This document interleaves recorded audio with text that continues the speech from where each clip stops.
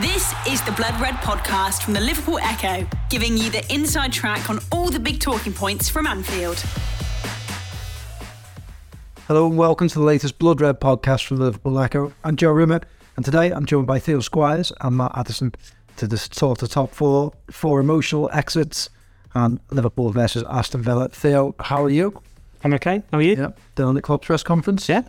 Enjoyable?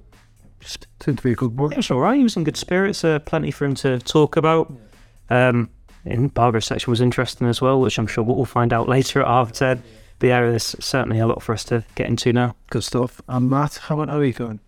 Yeah, all good here, all good. Would have been even better had Newcastle not won against Brighton, as we'll come to, I'm sure. But not too.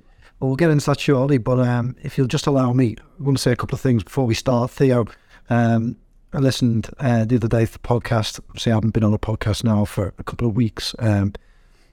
Since we found out the very sad news about Dan by Kay, who, if you're not passed away recently.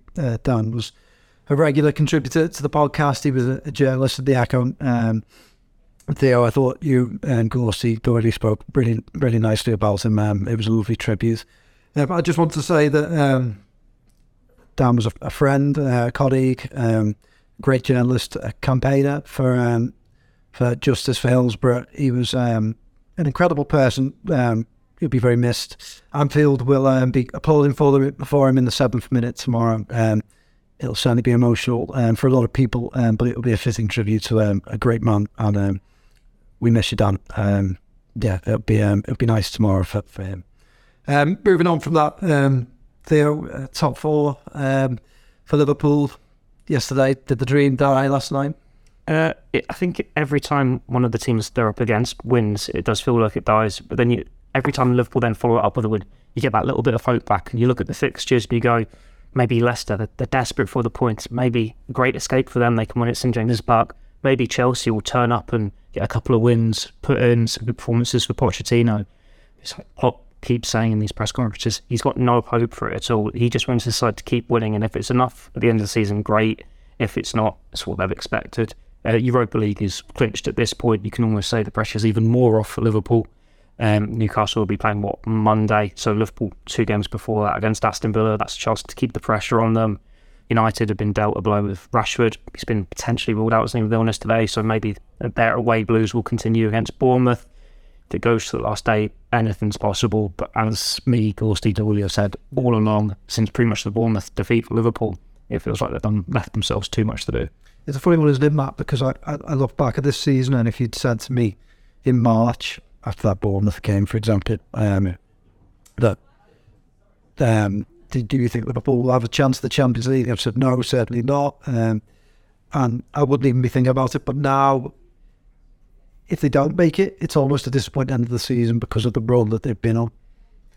Yeah, and I think that's the frustration for me, really, is it's only one game, isn't it? If they'd have just done better in one game, that could have been enough, and we could have been in a completely different situation. Salah had scored 2 penalties. The Salah penalties, the 1-0 defeat at Bournemouth, which we now hope that Manchester United might be able to repeat this weekend, but none of us really believe. I don't think that's going to happen. So I think that's the really annoying thing for me, is they wouldn't have took that much if they'd have just started this run one game earlier, if they'd have just done it once at some point earlier in the season, if they'd have just not been quite so bad, they would have still been all right. But yeah, it doesn't quite feel like it's going to happen. But I still do think there's a lot to take from this run. If they could continue this run, they win the last couple of games, you then set yourself up for the summer next season, and you've got that momentum. But yeah, it is frustrating, and it's a weird one to assess because the season has been completely different. They were so poor for that period. They've been so good now.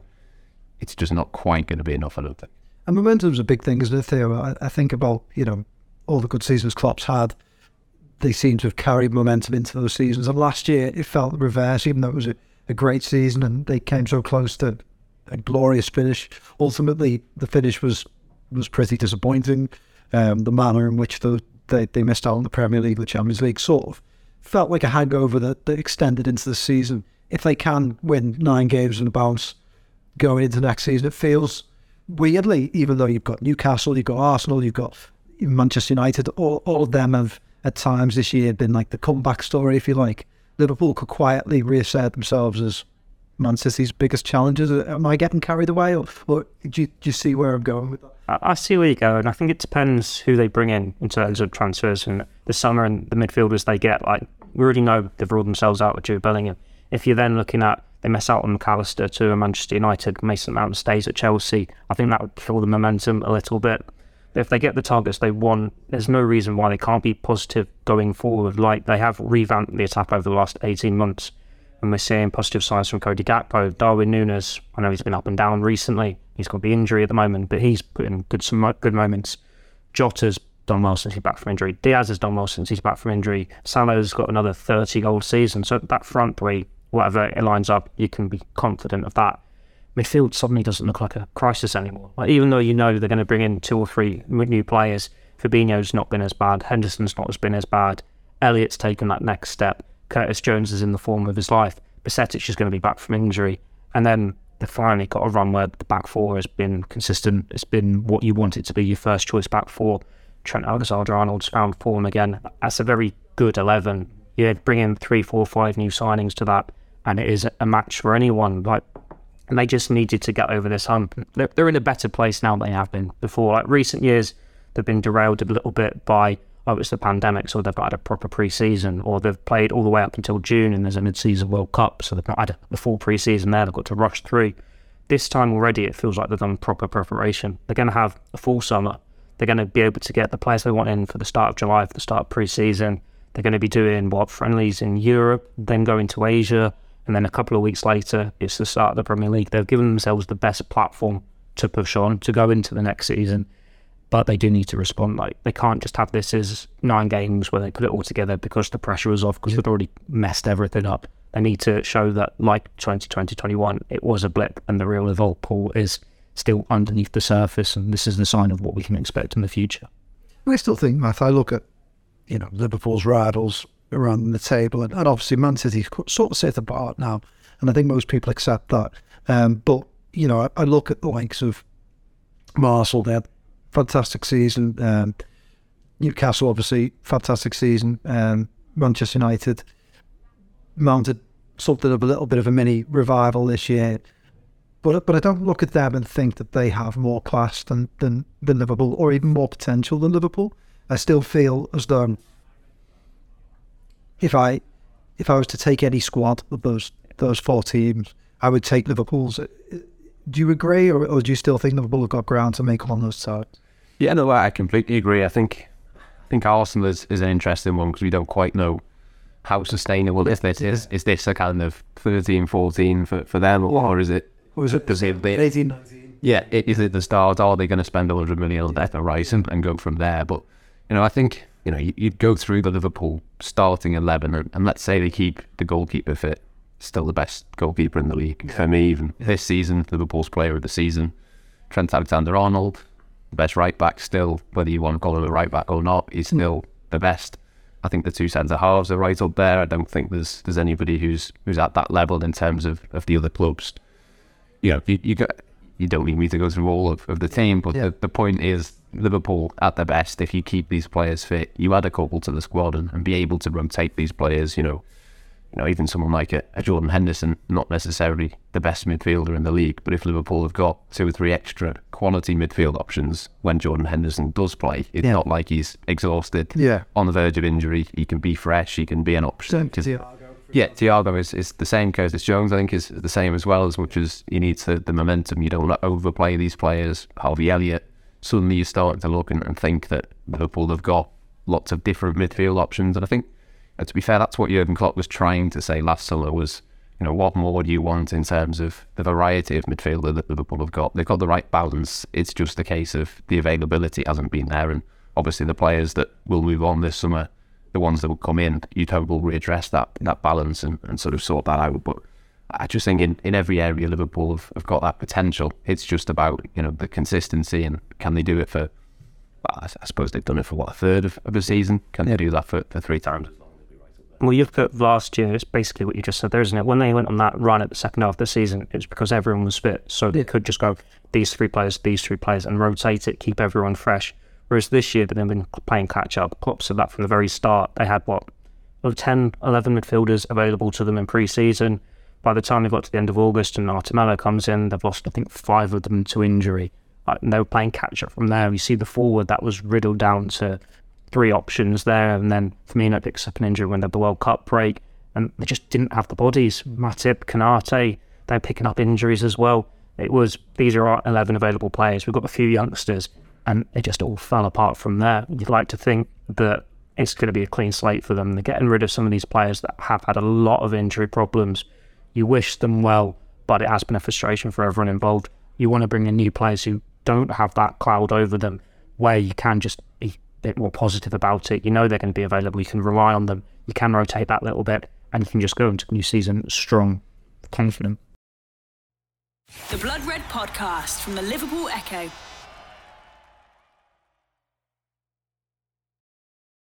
But that's it, and I think that people have short memories in football, and obviously the teams deserve praise. Arsenal have been brilliant, but Liverpool have several bad months or a bad season. Let's be honest, a bad season, and I accept that. But I think I look at Liverpool and think they talk about players like Saliba, who's obviously a good player, but would I take him over a fully fit Konate?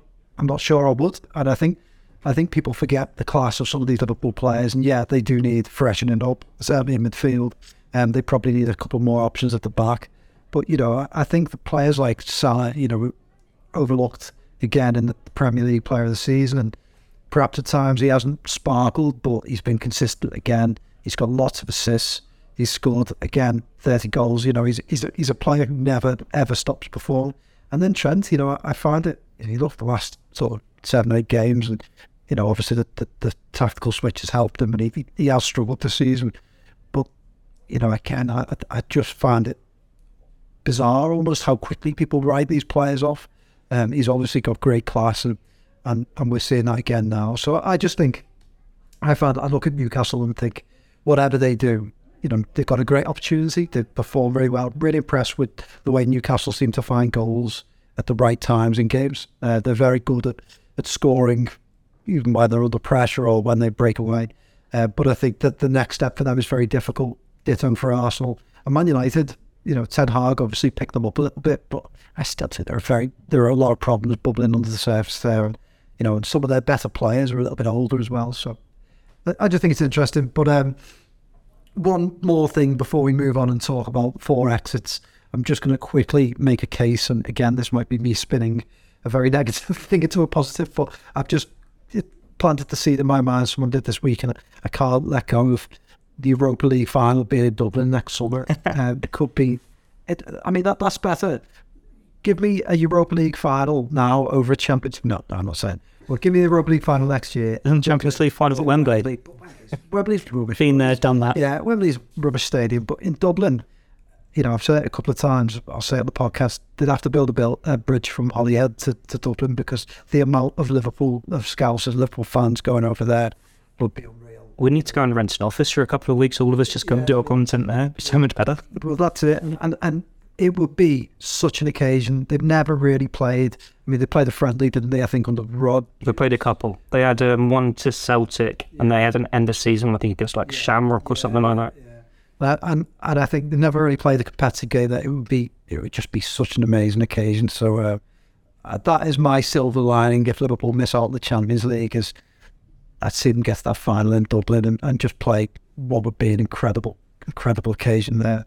Obviously, there's a lot of work to be done before. There's a lot of things to happen, but yeah, that's my big dream. They'd have to be among the favourites. Well, because in that competition, Liverpool is going to be the team to beat. I think they would be the favourites, wouldn't they? Whatever. When you look at the Final Four this year, it's teams that are always ahead. Next, they go the distance, like Seville in the final yet again. Ridiculous. Roma, a Mourinho side in the European final yet again. They're up against Juventus, Bayer Leverkusen. Granted, they've come from absolutely nowhere to get to that semi-final, but in Alonso, the serial winner with Liverpool, Real Madrid, it's always these big sides of the pedigree go far in that tournament. But saying that, Liverpool are a step above any of them. Yeah. And I think we would see that again next season, or I'd like to think so. And I just think, I've always liked Europa League. Spoken in this podcast before. It's a nicer trophy. It's a nicer trophy, definitely. It's a gorgeous trophy. And I just think it is a better competition than it gets credit for, because people always concentrate on those early stages when the back end of the competition is very good. And that final being in Dublin is just, I can't get out of my mind. So yeah, anyway, we'll move on from that. 4 emotional exits tomorrow at Anfield. We'll sort of run through them and talk a little bit about each of them. We'll start with the most high profile, which is Bobby Firmino. I call him Bobby. You're trying to avoid that for 5 years, haven't you? I finally give in. But yeah, Theo, I mean, where do we just start? Incredible player for Liverpool. A real trailblazer in the sense that, the position he played in, his style, just with the grace he played. I mean, where do you start on his Liverpool career? Well, Klopp said he wouldn't have enough time to give him justice regarding his impact. I think it's the same for us, isn't it? Like, he is this Liverpool legend who was there at the very beginning under Klopp, and he set the tone for it all, along with James Milner, Jordan Henderson. But Firmino's that one. I think there's a bit more intrigue about him because he doesn't speak very often. No. Like, it's only the Brazil translations, isn't it, when he does ESPN? So there's that mystery, but there's always that smile, and you're watching him play, whether it's about the small things where he's on the floor, back heeling it through the legs of, what was it, a Cardiff City defender, the little turn he did against Villarreal in the Europa League semi-finals, to the big moments where he gets that winner against Stoke or in the run-in to get into the top 4, or so many other big goals where it's Club World Cup, he scored the goal that made them the world champions, all the away goals on the way to winning the Premier League. And you think the best year of his career when Liverpool got to the final for the first time in the Champions League. It's a 20-goal season there, sensation in the Champions League. All these big moments. It's almost a shame that he couldn't keep it going as long as Mane and Salah in terms of, I am the start. I play every single week. I'm getting 20 goals a season every single season. But he's still got his big moments this year, whether it's a last-minute equaliser against Arsenal or getting that nice little goal against Manchester United. And he never complained. He always just did it, head down, got it done. He's got one of the best chances in modern Liverpool history, hasn't he? He's someone who'll be very much missed. It's probably the right time for him to go and be a starter elsewhere. Like, you look at if Liverpool have got attacking options, realistically he's 4th, 5th choice. You're already putting him in that starting 11 now out of sentimentality. But what a servant he's been. It has been a wonderful journey for him, and it's something that Liverpool fans will sing about for years to come. Like, we're almost in this era now where, because they've won so many things and Liverpool were gone 20, 30 years without that you take for granted the legends they have, like the true legends they had in the 60s, 70s, 80s, and now they've suddenly got a whole hatful, but Firmino is right at the top with your Salahs and your Van Dijks. Yeah, and he's someone, isn't he, that just seemed to love playing for Liverpool. Yeah. And he loved playing football, but loved playing for Liverpool. Mark, I'll put you on the spot, and I'll do for you as well, Theo, so get thinking. Favourite Firmino moments? Oh, well, I mentioned the Club World Cup. I think it's hard to look beyond that in terms of just the uniqueness. It's the only time that Liverpool have won that competition, and I think that's the one the kind of, I suppose that's not really a moment, is it? The actual moment would be that turn against Villarreal. Yep. That kind of that flair, that just the audacity to do that, I think is kind of summing up Firmino. But there's too many elements of him to say he's this or he's that. He's everything. That's why he was so good. It's a shame that the Club World Cup's not appreciated as much over here, because if you take a step back and look at it from the South American point of view, he is a Brazilian player who scored it against a Brazilian club to be champions of the world, and we know how much his home nation values that tournament. Yeah. So for him, that moment was absolutely huge, and that is by far the biggest moment of his Liverpool career. Yeah. But yeah, it's those little moments like the Villarreal turn, like the Stoke goal. Personally, I think I love the Arsenal hat-trick because I was there. And it's like, was it the third one where he jinks one way, the other, puts defenders on the backside? But he's had so many big moments like that. Even going down to, I've not scored at Anfield all season, and then popping up against Chelsea the night they win the trophy, or lift the trophy. Yeah, he won't be forgotten, will he? Well, that I would agree. That would be my favourite moment. That little jinking run, leaving every Arsenal defender on their backside, and just that was like, to me, Liverpool playing just the peak of their powers, him at the peak of his powers, and just scoring goals with, grace, poise, effort. Great player. So moving on from him, James Milner, a very different type of player, Matt.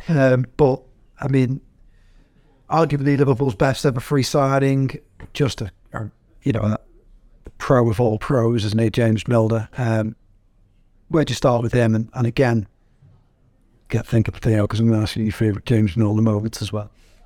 Yeah, again, there's lots of ones to pick, but very different ones. But yeah, it's hard again to know where to start with him. I think for me, I was having a little think about this before in terms of his stature and kind of the player that he is at the age he is.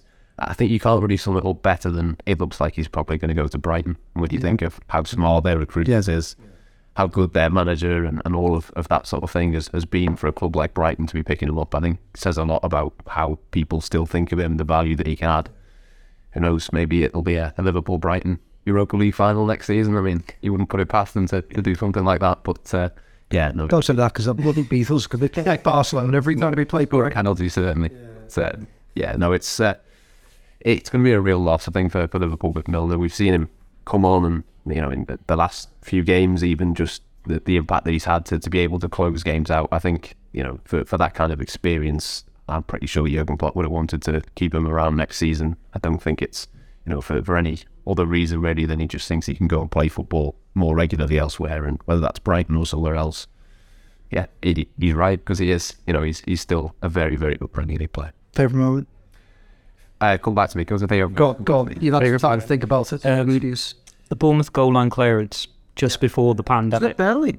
I thought it was Bournemouth. Might be. Yeah, you might be right. Because it was just after the Watford 3-0, wasn't it? And you think, is this a Liverpool crumble? Is City going to do what they always do? It was a tight game, and then he goes and pulls off this clearance beyond his years. It was superb. But you could choose some of the big goals, the penalties, the celebrations, even the pandemic moments where he's doing sort of countdown for number 10, keeping everyone entertained. He's like just this meme king as well, isn't he? A completely different way to Firmino. But that moment, that clearance summed it up with James Milner. He's not the most glamorous player, but he never gives up. He always gives his all, and he always delivers. Yeah, I could do one more second to think, Matt, because I'll say mine. I mean, to be fair, I think it's slightly harsh on Milner, because we kind of remember these full-blooded moments, that the moment like that. I was going to say rattling Neymar. He kind of like set the tone. I think it set the tone for like Liverpool in Europe that year, being a force again, him leading the way, not allowing a player like Neymar to come to Anfield and totally dominate. But yeah, I mean, maybe it'll sound fair on Milner, because I think we should think of him as a better footballer than perhaps these full-blooded moments, but sort of underlined. Was that the year he got the record for the assists in the Champions League like the year before? But even then, the fact that he's still got that record says a lot. I think it was that year, wasn't it? Were you going to add anything to that? I was going to say that I can seem to remember there was a last-minute penalty against Palace, was it? Oh, there's a couple. Palace, who's there's a wider one, but I think, again, that kind of sums up to have absolute certainty more than any other player. I think that if you could say to me, you need someone to score a penalty for you, 100%, who's the closest player that you can get? Probably James Milner will beat that man. Yeah, right. Theo, you mentioned we're going to get a bit more difficult now. We're going to talk Naby Keita. Where'd you start? Again, more difficult, but he's a player who he will always divide Liverpool fans. I think you could ask 5 different people and they'd give you 5 different answers, but he has played his part in very big moments for Liverpool. He will go away having won every single trophy on offer. How do you sum up your thoughts on Keita? If he wasn't the problem player that he is, if he'd come and been what we all thought he was going to be without the injuries, consistently done it year after year like a Salah, Liverpool aren't in transition this year. Yeah. He is that star midfielder. They don't need to overhaul everything. That team is built around him. Then I've said on podcasts before, he could never live up to the hype and the expectation, because we were watching highlight reels from afar for a year. It built him up to this insane level. It's funny, isn't it? You look back at that deal at the time, Liverpool got a lot of credit for striking it, a clever deal. And in many ways he did. It's hardly fair on Liverpool, but it almost builds them up to fail, doesn't it? Because we had the year of going, oh my God. And then the Gerrard number 8 as well. Yeah. But I think at the same time, he's a very, very lucky boy that he has come into this Liverpool side. Yes, he has had so many big moments, but that's because he's been part of a great team that have got him to those big moments. And he's still had injuries. He's been missing big games.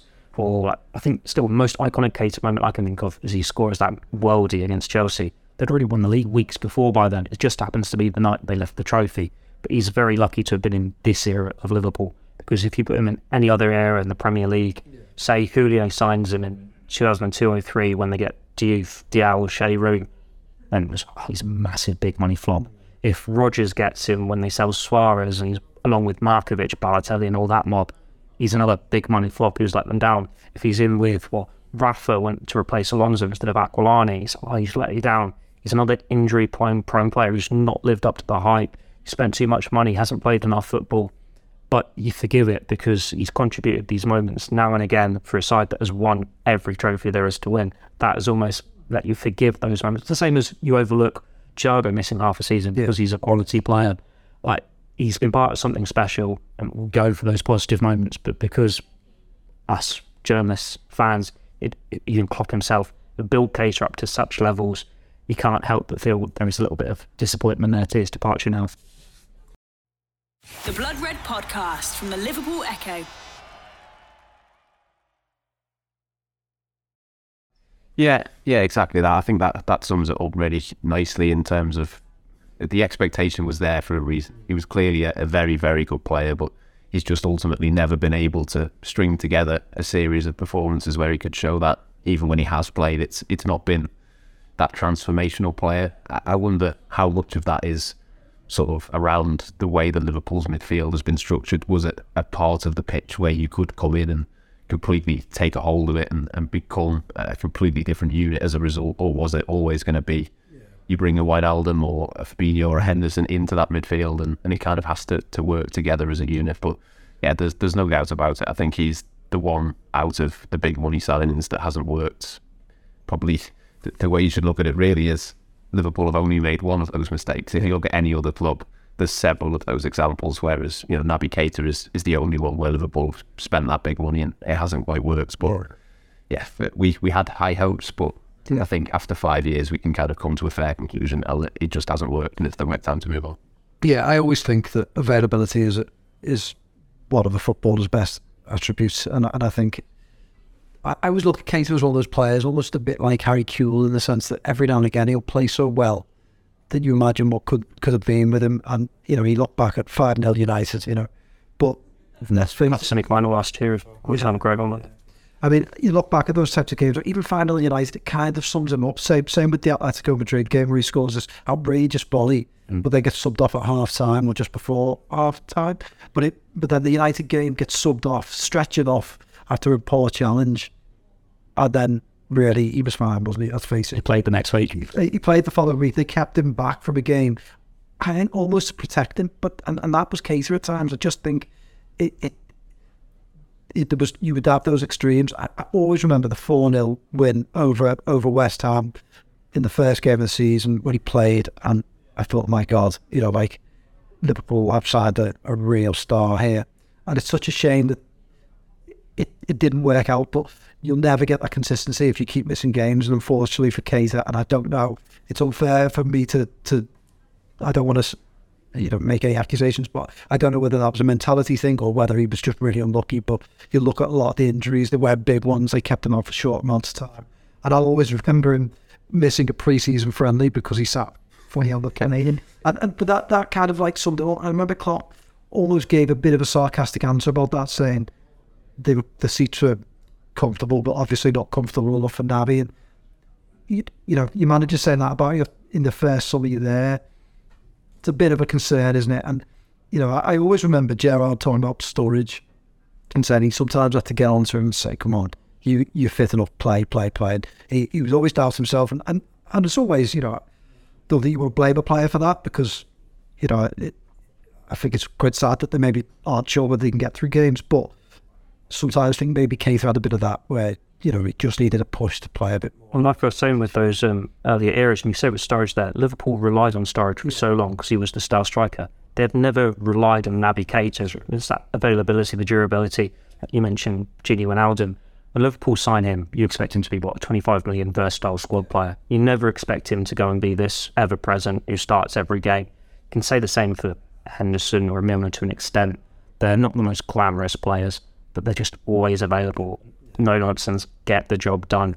If you can start games, if you're available to play, that is the very basic need, and that's what they've been able to do. If Keita's available all the time, he's in that starting midfield ahead of those three because he offers that little bit more, but because he's injured, they have to turn to the others, and that's when Wijnaldum can step up and score a brace against Barcelona and all these other great moments these three have done.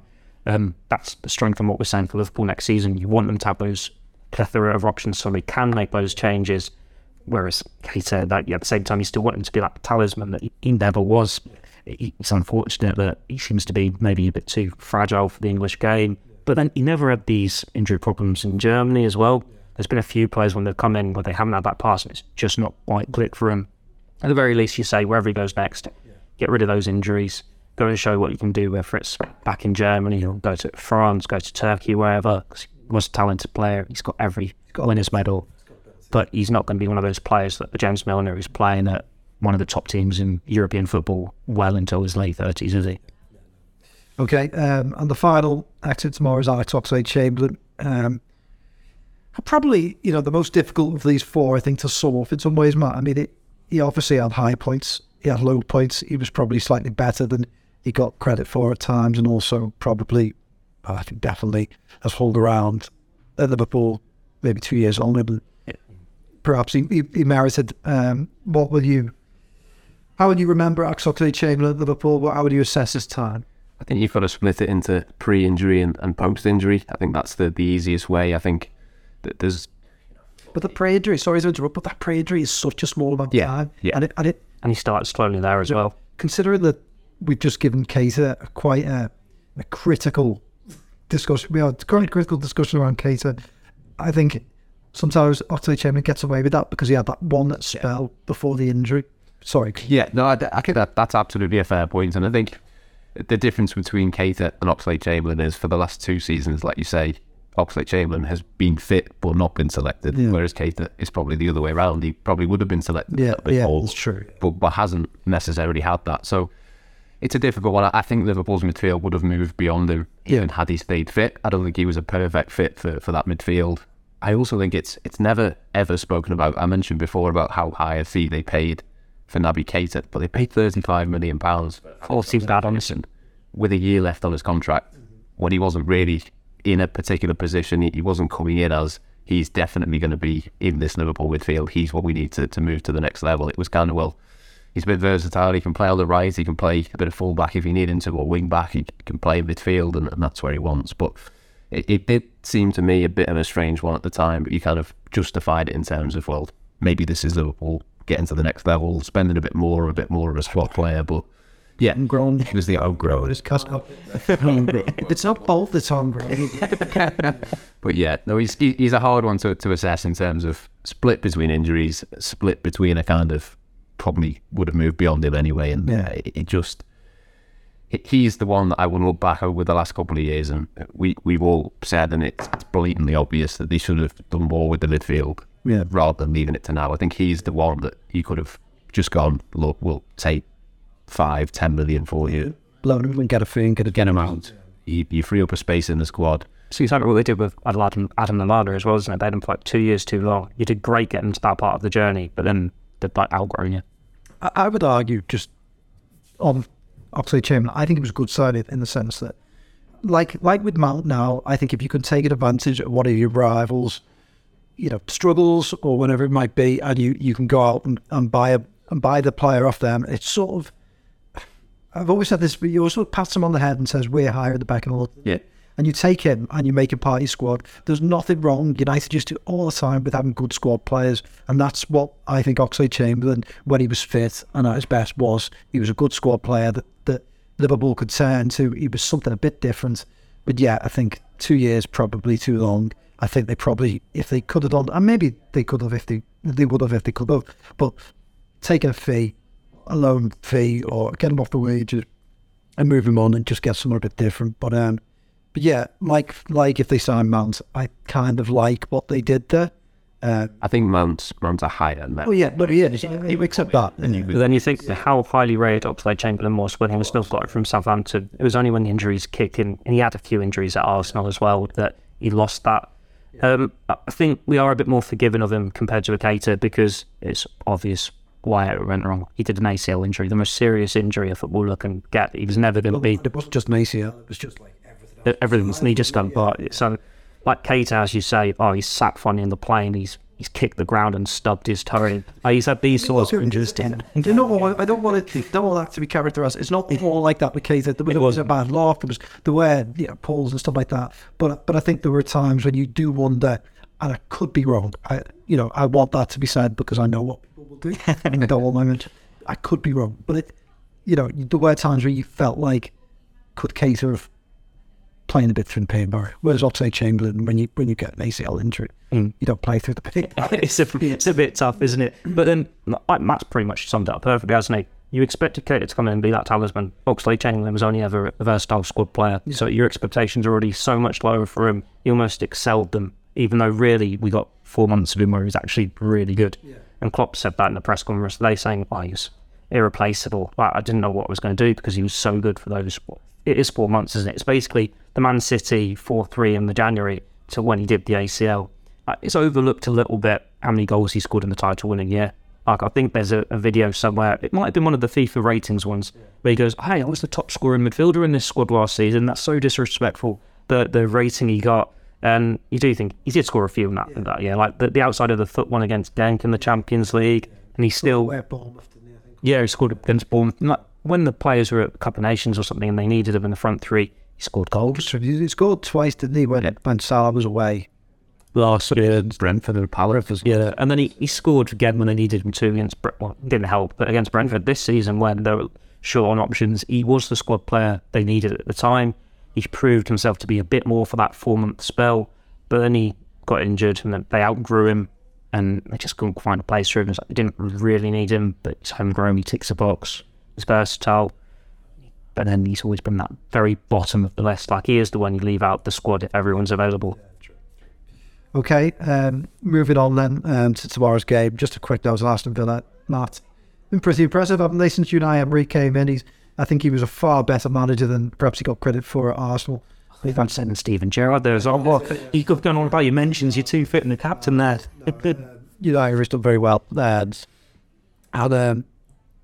I think, in this little run, it's a far trickier game. I think because it's at home, people are sort of almost looking past it and looking at some of the away games are quite difficult, but this is a tough game, isn't it, tomorrow? Yeah, I mean, they've got some really good players, haven't they? They've spent a fair bit of money on those players as well. They've got, a decent squad. I think Unai Emery is the perfect manager as well. If they can just squeeze into 7th spot and get into the Conference League, like we were saying with Liverpool being one of the favourites, I think instantly and that's a incredible comeback, isn't it, by the way? That is it. You think about, they were like in relegation trouble.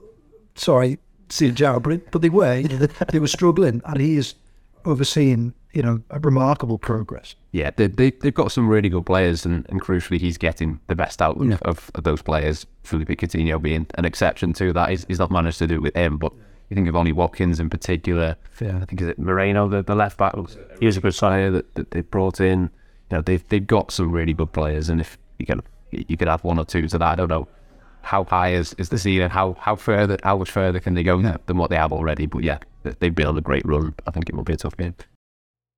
The Blood Red Podcast from the Liverpool Echo. It will make life difficult for Liverpool tomorrow, so we'll pick our team before we go. There's no brief point, we can get this to the goalkeeper. Although saying that, quick note on goalkeepers. Interesting answer from Klopp today, wasn't it, on Keller in the press conference? It was. Like, he was very strong on that. He was shocked, wasn't he, to be asked about Keller might leave. He's 24. You don't play him. He's only played 3 games, I think, since the League Cup. I think he's spoken openly about it. It's like, surely if Keller asked to go, he will go. Because Klopp's always said that. If they want to go, we'll let them go. But yeah, he said it'd take an extraordinary offer. He's not going anywhere. Maybe comes to thinking you're trying to get Alexis McAllister. Brighton are one of the clubs that could be in for a new goalkeeper. Gets a few million off that price fee. But then he's still at Tottenham, might be in the conversation, Brentford. But if a team like Tottenham are in the conversation, then I 100% agree that Klopp is going to sit there and say, make us a big offer. Yeah. Because goalkeepers don't go cheap now. And he's 24, great young player, isn't he? He's played, over 100 games for Liverpool if they don't have the best goalkeeper in the world. Yeah. You're not even having this conversation if they don't have Alisson. But think of all the times where, was it Dudek and goal, or Vesterveld and goal, Mingele and goal. You're just waiting for a youngster to come along and take the place. There wasn't anyone there. Keller was the keeper they wanted, and they just so happened to have him when they've got the best keeper around. So it's one to watch. It's an interesting one. Like, Klopp does lie. Like, managers are all going to lie when they're asked that question because they want a few more million. And I think there will probably be a conversation right now. Like, if Kelleher is getting itchy feet, you'd imagine he will go, come in, at least let me go out on loan here. But I've always thought a sell with a buyback would be a great solution. on paper they did it with Jordan Ibe, while he didn't work out for him at Bournemouth, there was still sense in that. But if Kelleher's happy to sit on the bench, play the domestic cup games, maybe throwing it back into the Europa League comes into it. Like Alisson plays every Champions League. There you go. There's the story. Kelleher is all coming together. Every Europa League game, isn't he? So maybe they get another season out of him there. Add a few million after his penalty heroics in a Europa League final against Brighton at Dublin. But yeah, we'll see. Yeah. So on the bench tomorrow. Too right. Okay, you're back for. It's the same, isn't it? There's no reason to change it. Trent, Canate, Van Dijk, Roberts. Yeah. It's a strong issue, wouldn't change it. I've got a feeling it's going to be quite boring team selection because Theo is in midfield to say. Yeah, part of me wants to be a bit sentimental and give James Milner a start, but there is actually still something to play for Liverpool. It's not mathematically impossible for that Champions League place yet. If it was, I'd be going to start Milner, start Firmino. Hell, if Keita can walk, Oxlade-Chamberlain can walk, start them as well. Yeah. But there's something to play for. They'll have to make do for substitutes at best. So it'll be Jones, Henderson, Fabinho. Which it is a screw. No, it's got to be the same. But for Curtis Jones, it's another match that you just hope he can keep that rhythm going. I think for someone like Jordan Henderson, there's been a long enough gap now for him, and Fabinho's been excellent the last few weeks and has sort of solved a bit of a question mark I had in my head going into the summer. I think I'd be way more confident now. If I'd be surprised if Fabinho didn't start the first game of next season, whereas a month ago it probably would have been the other way around. Yeah, well, that is, a lot has been said about Curtis Jones, rightly so. I'm really pleased for him. Always liked him, and I think it's great to see him playing well. Henderson was sort of no, but it's having Fabinho, it's so big, isn't it? And back in form. And I wonder if that's where the formation changes really helped him as well, because when he came from Monaco, Klopp was saying, he's not used to playing as this lone number 6. He needs a player alongside him. So for 4-2-3-1, he would play him, but he took a while to get used to 4-3-3. I think maybe the legs have gone a little bit. He can't cover the ground all on his own, especially if you've got your fullbacks marauding forwards, your forwards not coming back, the midfield's not there. But you put someone in the centre alongside him, and suddenly he looks a lot more confident. He was pressing so high against Leicester, wasn't he? Winning balls back, and he looked a little bit more like his old self. Be interesting to see what combination of midfielders they bring in, to see how it complements him. But he's still, for now, isn't he, that first choice number 6, knowing he's still younger than some of the ones they're getting rid of and not injury prone compared to some of them. And you've got a very good player in Stefan Bajcetic. She's just waiting in the rings to eventually inherit that place. Maybe Tyler Morton, if he comes back and steps up again. Sounds like it, doesn't it? I know he's had his season ended by injury, but he's another one you look at in pre-season. I know that'll probably get that'll get the mentions going. What you say? Don't want to sign Jude Bellingham because we've got Tyler Morton.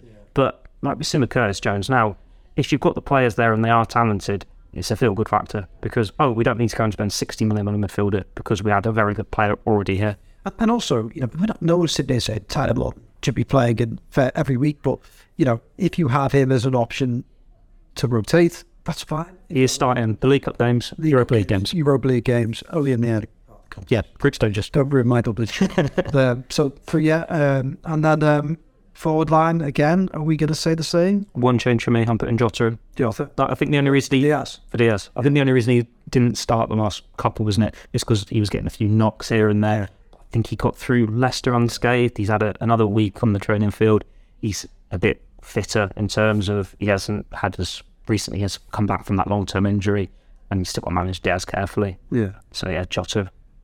What about you? Yeah. I mean, it's a tough one to pick between those two. I think definitely it'll be Cody Gakpo again, from the one that really impressed me. It'll be Salah who's there as well, but it's then just that left side, isn't it? And I'm not too fussed either way, to be honest. I go Diogo Jota, but either way. I think I'm going to go Diaz. I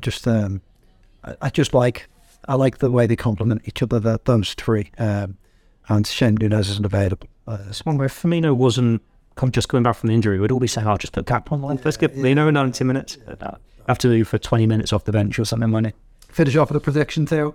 2-0 Liverpool. 2-1, I think. I think it'll be very tight. I think they might score. To be fair, Watkins does like a goal against Liverpool. Yeah, I think they're quite good at getting in behind with the high line, aren't they? Which, we don't need to go over the debates around that sort of stuff again, but I think they'll get a couple of chances, and I'd felt him to score, but Liverpool to win. Yeah, go along with what you're saying there. I think it will be a bit of a slog at times tomorrow. I think Villa will make it that way, but I just fancy Liverpool to carry on this momentum and and push towards that Dublin dream. So we'll leave it there. Thanks for listening. We'll be back on Monday to talk the fallout of that game, to see if there'll be any slip-ups in the race for the top 4, and to look ahead to the final game of the season. See you then. Ta-ra. You've been listening to the Blood Red podcast from the Liverpool Echo.